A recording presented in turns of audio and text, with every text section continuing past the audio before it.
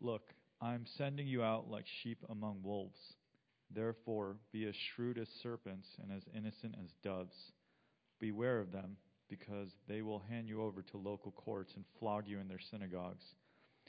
You will even be brought before governors and kings because of me, to bear witness to them and to the Gentiles. But when they hand you over, don't worry about how or what you are to speak, for you will be given what to say at that hour, because it isn't you speaking, but the Spirit of your Father speaking through you. Brother will betray brother to death, and a father his child. Children will rise up against parents and have them put to death. You will be hated by everyone because of my name. But the one who endures to the end will be saved. When they persecute you in one town, flee to another. For truly I tell you, you will not have gone through the towns of Israel before the Son of Man comes. A disciple is not above his teacher, or a slave above his master. It is enough for a disciple to become like his teacher and a slave like his master. If they called the head of the house Beelzebul, how much more the members of his household? Therefore, don't be afraid of them, since there's nothing covered that won't be uncovered, and nothing hidden that won't be made known. What I tell you in the dark, speak in the light. What you hear in a whisper, proclaim on the housetops. Don't fear those who kill the body, but are not able to kill the soul. Rather, fear him who is able to destroy both soul and body in hell. Aren't 2 sparrows sold for a penny? Yet not one of them falls to the ground without your Father's consent. But even the hairs of your head have all been counted. So don't be afraid. You are worth more than many sparrows. Therefore, everyone who will acknowledge me before others, I will also acknowledge him before my Father in heaven. But whoever denies me before others, I will also deny him before my Father in heaven. Don't assume that I came to bring peace on the earth. I did not come to bring peace, but a sword. For I came to turn a mother against father, a daughter against her mother, a daughter-in-law against her mother-in-law, and a man's enemies will be the members of his household. The one who loves a father or mother more than me is not worthy of me. The one who loves a son or daughter more than me is not worthy of me. And whoever doesn't take up his cross and follow me is not worthy of me. Anyone who finds his life will lose it, and anyone who loses his life because of me will find it. The one who welcomes you welcomes me, and the one who welcomes me welcomes him who sent me. Anyone who welcomes a prophet because he is a prophet will receive a prophet's reward. And anyone who welcomes a righteous person because he's righteous will receive a righteous person's reward. And whoever gives even a cup of cold water to one of these little ones because he is a disciple, truly I tell you, he will never lose his reward. The word of the Lord.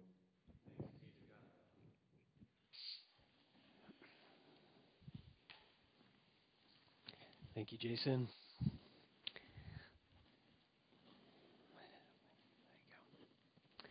Good morning again, everybody. We are in a series in the Gospel of Matthew. We're looking at chapters 8 through 12, and the series is entitled, Why Follow Jesus? Matthew, the Gospel of Matthew, which is the story of Jesus' life. I mentioned this last week, but if you weren't here, it's structured in a very set fashion. So Matthew writes his Gospel like this. Action, Jesus in action, Jesus teaching. Jesus in action, Jesus teaching. He does that 5 times. So there's 5 descriptions of Jesus in action, and there are 5 major blocks of Jesus' teaching. And so chapter 10 can be read as Jesus' handbook on mission.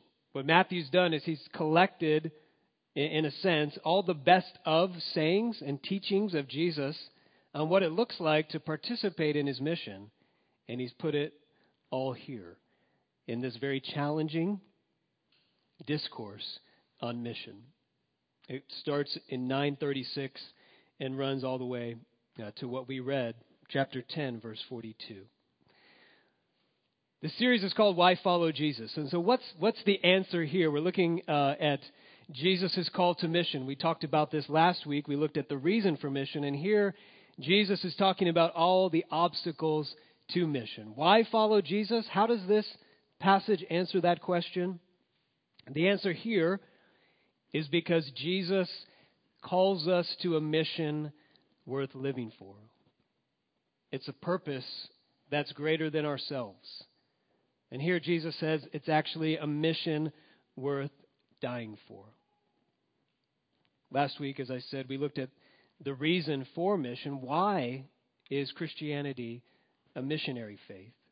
And today we're looking at the obstacles to mission. Jesus spends most of his time in this missionary discourse talking about all the obstacles his followers will face if they join his mission. This weekend, for July 4th weekend, we went camping. Our family went camping. We're still, I would say, novices, rookies when it comes to camping. And so it's a lot of work for us. We have to gear up and figure out how we're going to do this as a family. So this camping trip, one of the organizers of this trip, right before we left, sent an email. And in this email, to help us be prepared, to help everyone know what we were looking at, had a list of a number of things in this email. And it said like this, my paraphrase. Number 1, be prepared. It's going to be freezing, like literally freezing, below 32. There will be lots of mosquitoes. It's very high. You might not be able to breathe. And there could be bears. So the person sending this email meant very well. He wanted us to be prepared. But when I read that, what I was thinking was, why are we going camping? Let's just stay home. I share that because that's a little taste of what it feels like to read this discourse on mission by Jesus. But his is way more intense than that. The stakes are a lot higher. This is intense teaching. If Jesus is trying to sell us to go on mission with him, say, why follow me? Because I've got a mission for you. I'm going to recruit you into this. This doesn't seem like the best recruiting pitch to me. Join my mission. You will be misunderstood. You will be hated. You will suffer. It will divide your closest relationships. And you may even die. Who's up for that? Wow. We can say thank you, Jesus, for being very honest and upfront with us. This has proven factually true in the history of the church. We know often people who have joined Jesus' mission have faced these kinds of situations. But the question for us today is, how can we say yes to this? Yes, Jesus, I will join. Why would anyone say yes to this? Yet, what Jesus is saying is, all of his followers must say yes to this. But it's so hard. So how can we? If there are this many hard obstacles, how can they be overcome? So I can take my part in the mission. If you're here and you're not a Christian, we are so glad that you're here with us. We want to be a church that is open and welcoming to Christians and non-Christians, those who have doubts, those who are skeptical, those who are still processing Jesus. For this message, here's what I hope for you, that this sermon will help you identify some of the obstacles to faith in Jesus that you have, and perhaps this morning to overcome those. So let's look at this. Two major points. Jesus talks about what are the obstacles, and then he also speaks about how those obstacles are not insurmountable, but how they can be overcome. So first, what are the obstacles? Jesus is very upfront here. He says, there will be obstacles on my mission. What are they? Well, first, there are two main ones we're going to look at. First, the mission of Jesus offends everyone. That's the first major obstacle. He makes it very clear here throughout this teaching that his mission offends everyone. Whether you are on the right or the left, progressives, conservatives, religious, devout, or secular, irreligious. We see the religious leaders, the Sanhedrin he speaks of, that's the Jewish court, the synagogues. He says the religious people are going to be offended by my message. He also says the irreligious, or what we might call the secular people, the kings and the Gentiles, will be equally offended by my message. Jesus offends them all, but he's clear. He says it's because of me. All types of people will be offended. Verse 18. So with Jesus, there's no getting around this. He offends everyone because he's always making everything about him. He says, because of me, you'll be hated. Because of my name. It's all about whether you're worthy of me or not worthy of me. Look at verse 32. These are the kinds of things Jesus is always saying about his mission. He says, acknowledge me, and you get acknowledged by God. Again, in verse 39, you lose your life for me, you get your real life. So here, this is the biggest obstacle to mission, and Jesus is very upfront about this. He's saying all these kinds of things, directing all the attention to himself. And no other religious leader or religious founder spoke like this. Everyone else said, it's not about me, it's about my teaching. It's about the commands, the path, the pillars. Living this kind of life that I'm telling you to live to get the blessing and the approval of God or to advance spiritually. Jesus said, no, that is not my mission. My mission is this, to have all people make a decision about me. Everything else comes from this. Nothing and no one else comes close or makes any difference. So this is the priority. This is what it's all about. The most important thing. Everything else, everyone else takes a second place to me. And that can be very offensive because Jesus is getting right to the very core of the human heart in saying, that is my place alone. 3 times throughout this missionary discourse, people are called sheep by Jesus. When he says, I look at the human race, I see sheep. He says, I'm sending you out.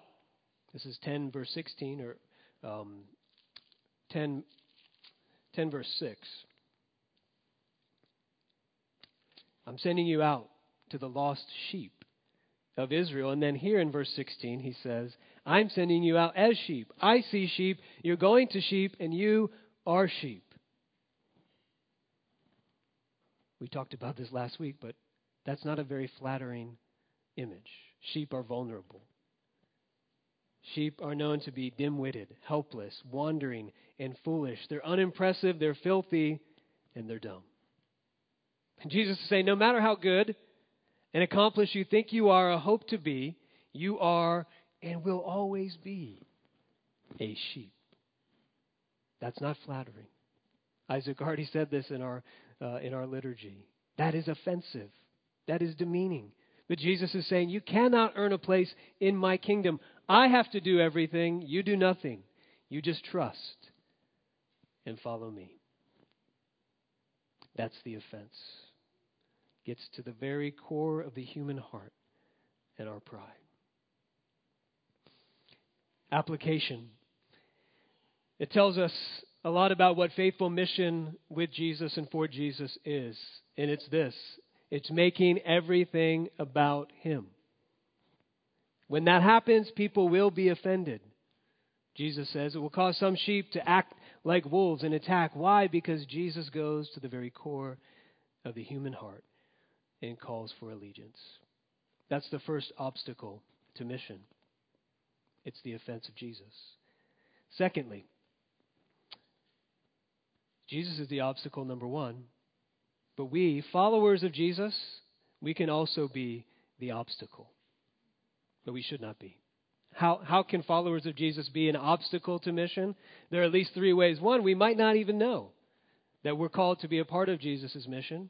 2, we may know, but we may not obey and choose not to participate in mission. Or thirdly, we can participate but misrepresent Jesus and put obstacles in the place of people coming to know and understand Jesus and his mission. Verse 16 addresses all of these things. Jesus says, look, the word is behold, look, attention, I am sending you. Now it's important to know that, first of all, this is an apostolic sending of the 12 disciples. That's who he's talking to. That's the first level of ministry, and it applies directly to their ministry. But it applies to all Christians by extension. And that's how Matthew meant for it to be intended. Jesus says, verse 16 is like the topic sentence here. Look, behold, attention, I am sending you, my 12 apostles, and all who believe in their message. You are sent. This means there's no spectator Christian.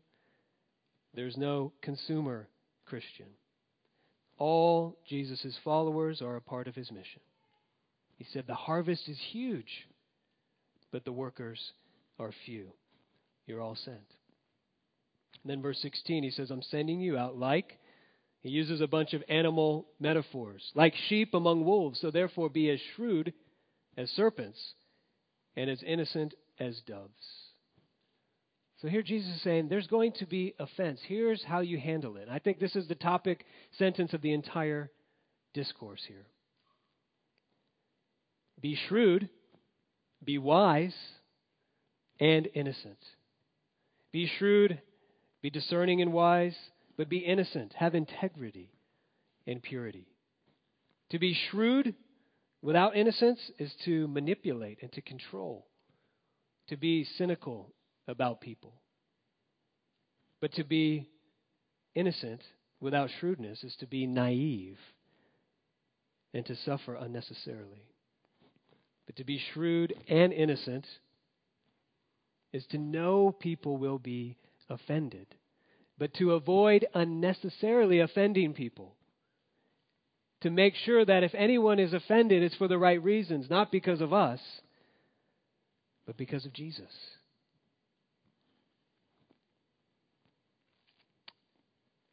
And the truth is, Christians are guilty of offending people for the wrong reasons. The answer is not for us to edit or tone down or water down Jesus and his teaching and try to be overly shrewd. The Apostle Paul said, you cannot remove the stumbling block of the cross. That gets to the core of the human heart and pride. That's always there. That's where we want to lead people. That's an important part of a person coming to repentance and faith in relationship with Jesus. The offense has to happen, so we don't need to edit that out. But at the same time, knowing how hard it is to come to faith, knowing how hard it is to lay down our lives and say, Jesus, I trust you. Make sure nothing gets in the way of people getting to Jesus. We can envision it, if I could give a picture of this, like a road. Jesus says, there is a road people need to walk in order to get to me. And it is a hard road. At the very end of that road, I'm going to get to the core of their heart. I'm going to get to the heart of their pride and ask them to lay it down. Make sure nothing gets in the way between that person getting to me. Don't put any obstacles up. Don't add anything to the message. That is not essential. One Christian leader said it like this: we should have a firm center, but soft edges. I think what he meant is you want to let people get into the center. Don't elevate or add culture, race, nationalism, anything to the gospel that might cause people to stumble on the road to get where everyone needs to get, to Jesus himself. Much more could be said about that, but I want to move to the second point. Those are the obstacles. Jesus says there is an inherent offense because I'm calling for the very heart and the core of the human soul. But don't put any unnecessary obstacles between me and people as my followers. So be aware. There will be obstacles. Secondly, Jesus says, but these obstacles can be overcome. Now, I know we've just talked about verse 16, so we have 17 to the very end, 42 to go. But I want to summarize it like this. This is intense. And the reality is, I think the way that we need to read this is to realize that some Christians do experience and are right now experiencing these things the way that Jesus describes. And the reality is, if we experience none of these things at any level whatsoever, we have to ask whether we are compromising and not participating in the mission of Jesus. But not everyone experiences all these things with the same intensity. The hatred, the persecution, and the martyrdom, namely. It's true for the 12 disciples.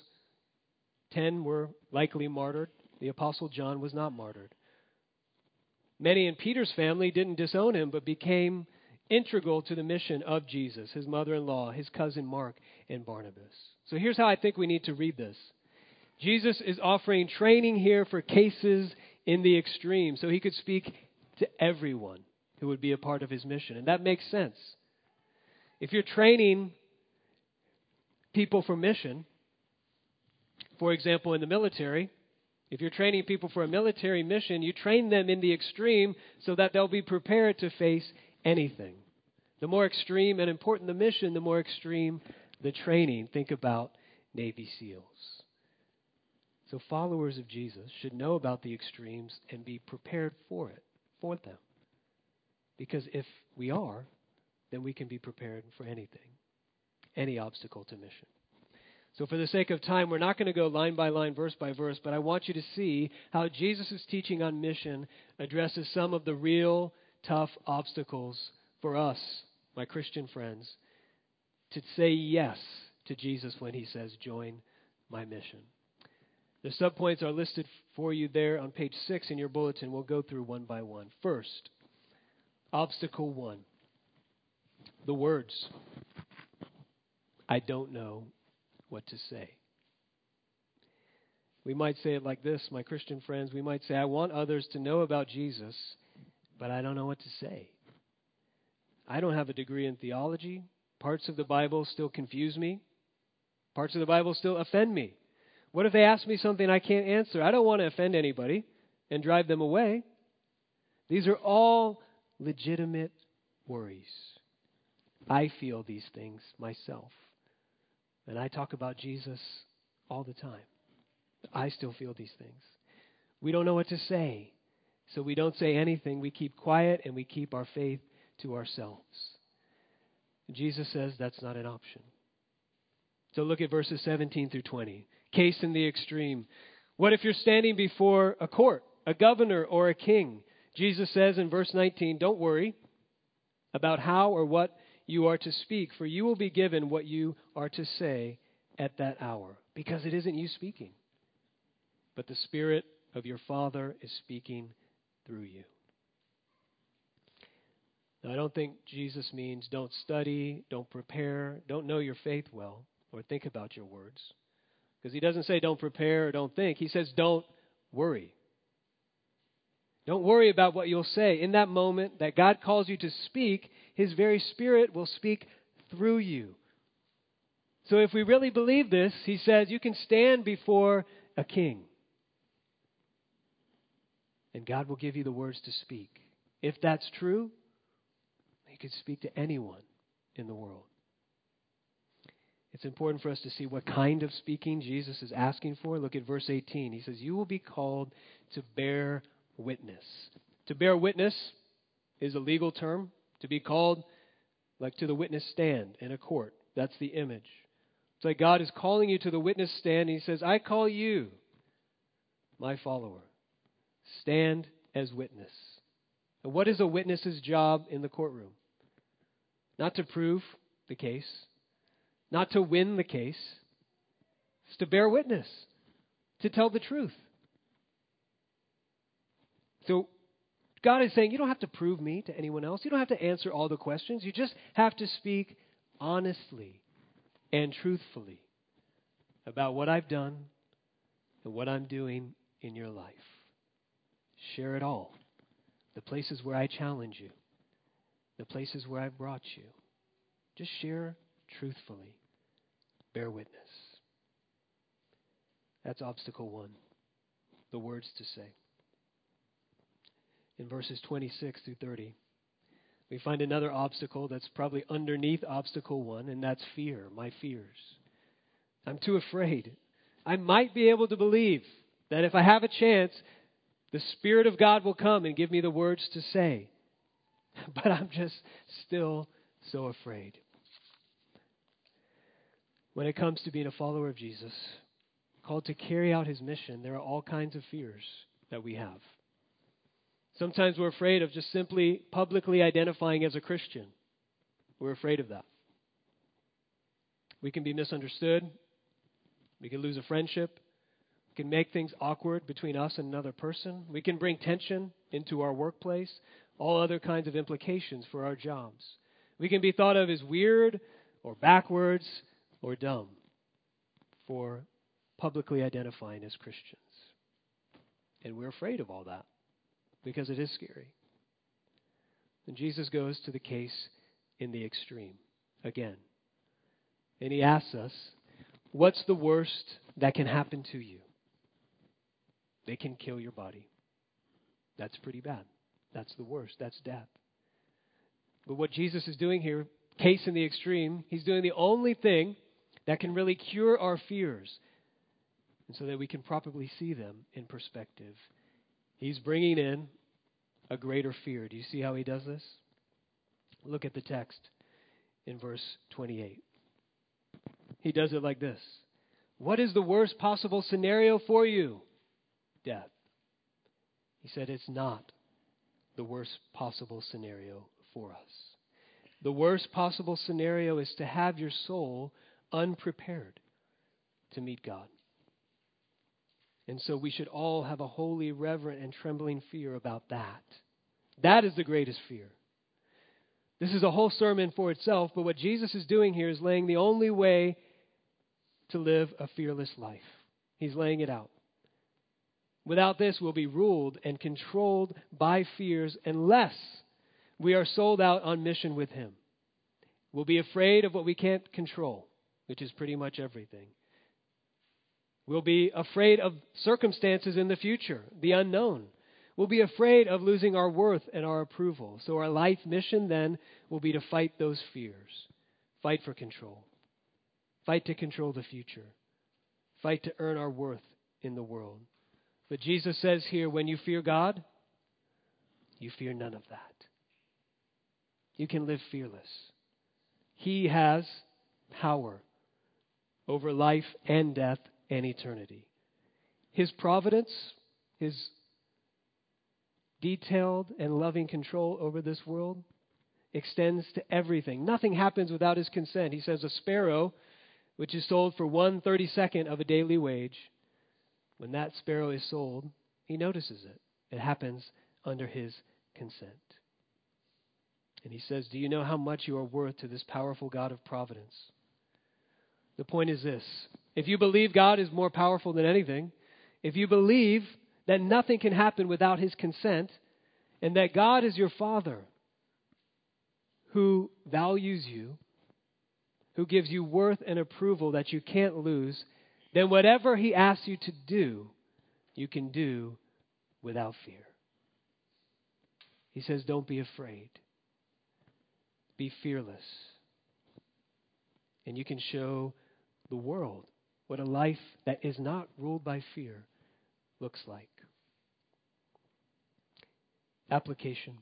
Verse 26, Jesus says we cannot settle in to the comfortable option of a private faith. He says, nothing covered up and nothing hidden. There is nothing that will be covered up and nothing hidden that won't be made known. What I tell you in the dark, speak in the light. What you hear in a whisper, proclaim on the housetops. It's a public faith. If you know for sure, Jesus is saying that something important will be made public, you won't be afraid to make it known, to speak it, to proclaim it from your roof if you have to. If this information can help people, it would be wrong for you to keep it private, right? I know all of us are on edge because there were recent earthquakes. But if somehow you were able to predict the future, if you had this knowledge, there is a big earthquake coming, and you kept that knowledge to yourself, Jesus says that would be wrong, because you have something that can prepare people. This will be a public event. So the private faith is not an option. How might this look for us? First step is just be willing to go public. Be willing to identify with Jesus in simple ways that you are a Christian. Secondly, this helps us understand what it means to be a true friend to those whom God brings into our life. The things Jesus has whispered to you, the things He has taught you that mean the most to you, the most important truths in your soul, the things you would say that are the bedrock realities of your life that you can't live without. Jesus says, go ahead, share those with your friends. Because what is friendship? Friendship is when we share the most important things of our lives with each other. We share our heart. We share our values. We share what's most important. So if you're hiding or covering those things up, you aren't being true. You're withholding a part of yourself from your relationships. Jesus says, go public. Don't be afraid. We'll take the final two obstacles together. There's the obstacle of our words, our fears, and the final two. What will I lose? The cost. And lastly, the reward. What will I gain? Every real mission, every real purpose, if it's worth engaging and embarking on, it involves a real cost. And so we always do a cost-benefit analysis. If you want to be the best athlete, it will cost you a lot of training. If you want to be the best in your field, it will cost you a lot of time and study and work and sacrifice. Jesus says the cost is very clear. In verse 38, in verse 39. What will I lose? What will it cost me? You will lose your life. The only people who carry out the mission of Jesus are those who take up their cross and follow Him and lose their life because of Him. One of the most challenging things Jesus ever said is here in this text when He says, I didn't come to bring peace on the earth. Don't assume that. I came to bring a sword. I came to bring division into the household. What is He saying? Well, this sword, first of all, is not a military sword. It's not an actual sword. This is the sword of decision. The call to decision, Jesus says, will bring division. From many other places in the Bible, we know Jesus is not anti-family, but He gets to the core of the strongest allegiance of His culture and of His time, the allegiance to father, mother, and son, daughter. To say this, if you love anything else more than me, you're not worthy of me, and you don't properly love others as you should.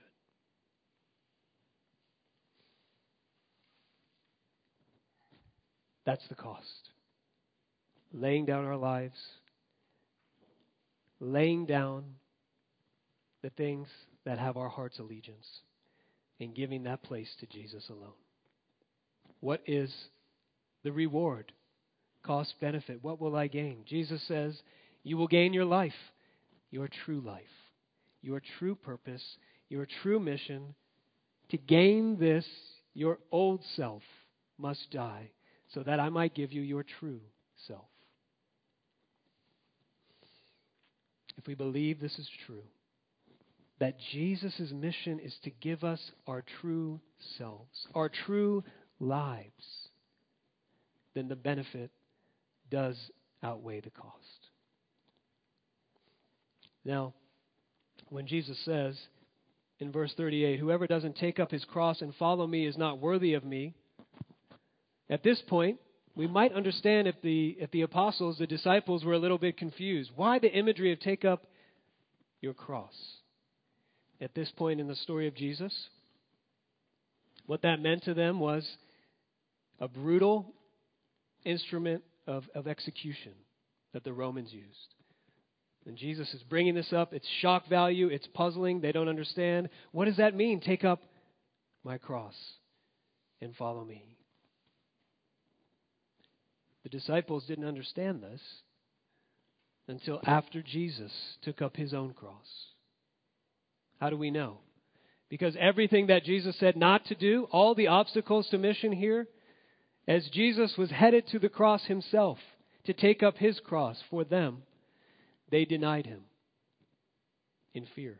They did not acknowledge him. They held to their allegiances and didn't want to bear the cost.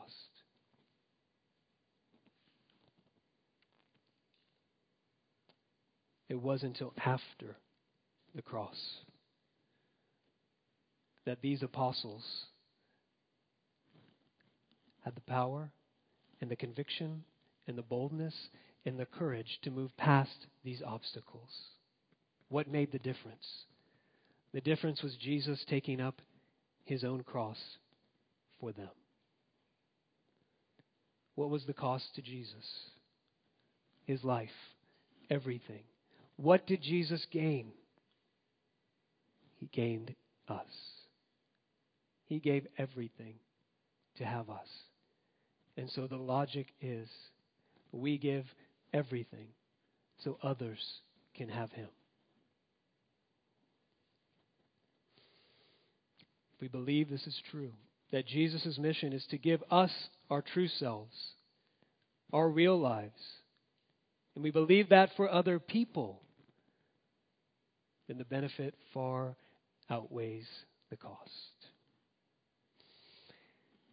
Just a final thought. Maybe this could be obstacle number 5.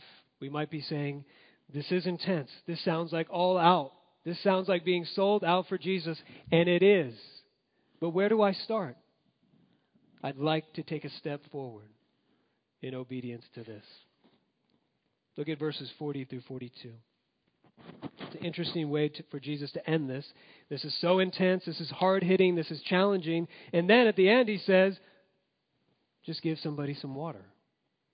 And that's what this is all about. He says, the one who welcomes you welcomes me. And the one who welcomes me welcomes him who sent me. Here is more of the reward. Jesus says, to join my mission is to welcome more of God into your life. Do you see that? Whoever welcomes you welcomes me and welcomes the one who sent me. When you lose your life for Jesus and open your life to mission wherever he calls, you open up your life to God for yourself and for others. Notice that what Jesus is saying here is you are invited to join a team mission. It is not all up to you. We don't all have the same part to play. But everyone does have a part to play. The mission of Jesus is given to the whole church. So like a baseball team and the coach says, our mission is to win the World Series. It's not one player who pitches and catches and plays all the position and does all the hitting. It's the team that carries out the mission. They all play their part. They all earn the reward. Jesus says, for those who are engaged in mission, whether it's a prophet, a righteous man, even a little one, just a normal, ordinary Christian, trying to follow Jesus in this costly mission, welcome. Be hospitable. Do this in community together. Encourage those who are afraid. Bless those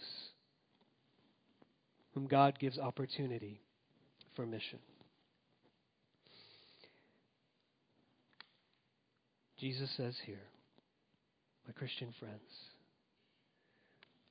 if we lose our life for him and for his sake, he will give us our true life on mission with him. The one who gave everything for us in order to gain us. Can we trust him and follow him? Let's do that together, church.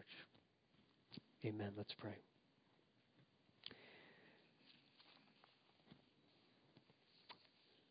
Jesus, this is challenging. This is hard. We hear your call to lay down our lives for you and for your mission. All kinds of things happen in our lives and in our hearts. When we hear that call, all kinds of obstacles go up, and I pray for us as we spent the last few weeks looking at your call to mission, that you would take down all the obstacles in our souls that prevent us from taking up our cross, following you, from speaking about you when you give us opportunity, from being too afraid to even pray for opportunities. I pray for us individually and for us as a church, that you would lead us into mission, that you would give us the boldness, the courage, and the faith, and above all, the love for those whom don't yet know you, that we might, out of love and compassion, point them to you and to their true life that can be found only in your Son, Jesus. In his name we pray. Amen.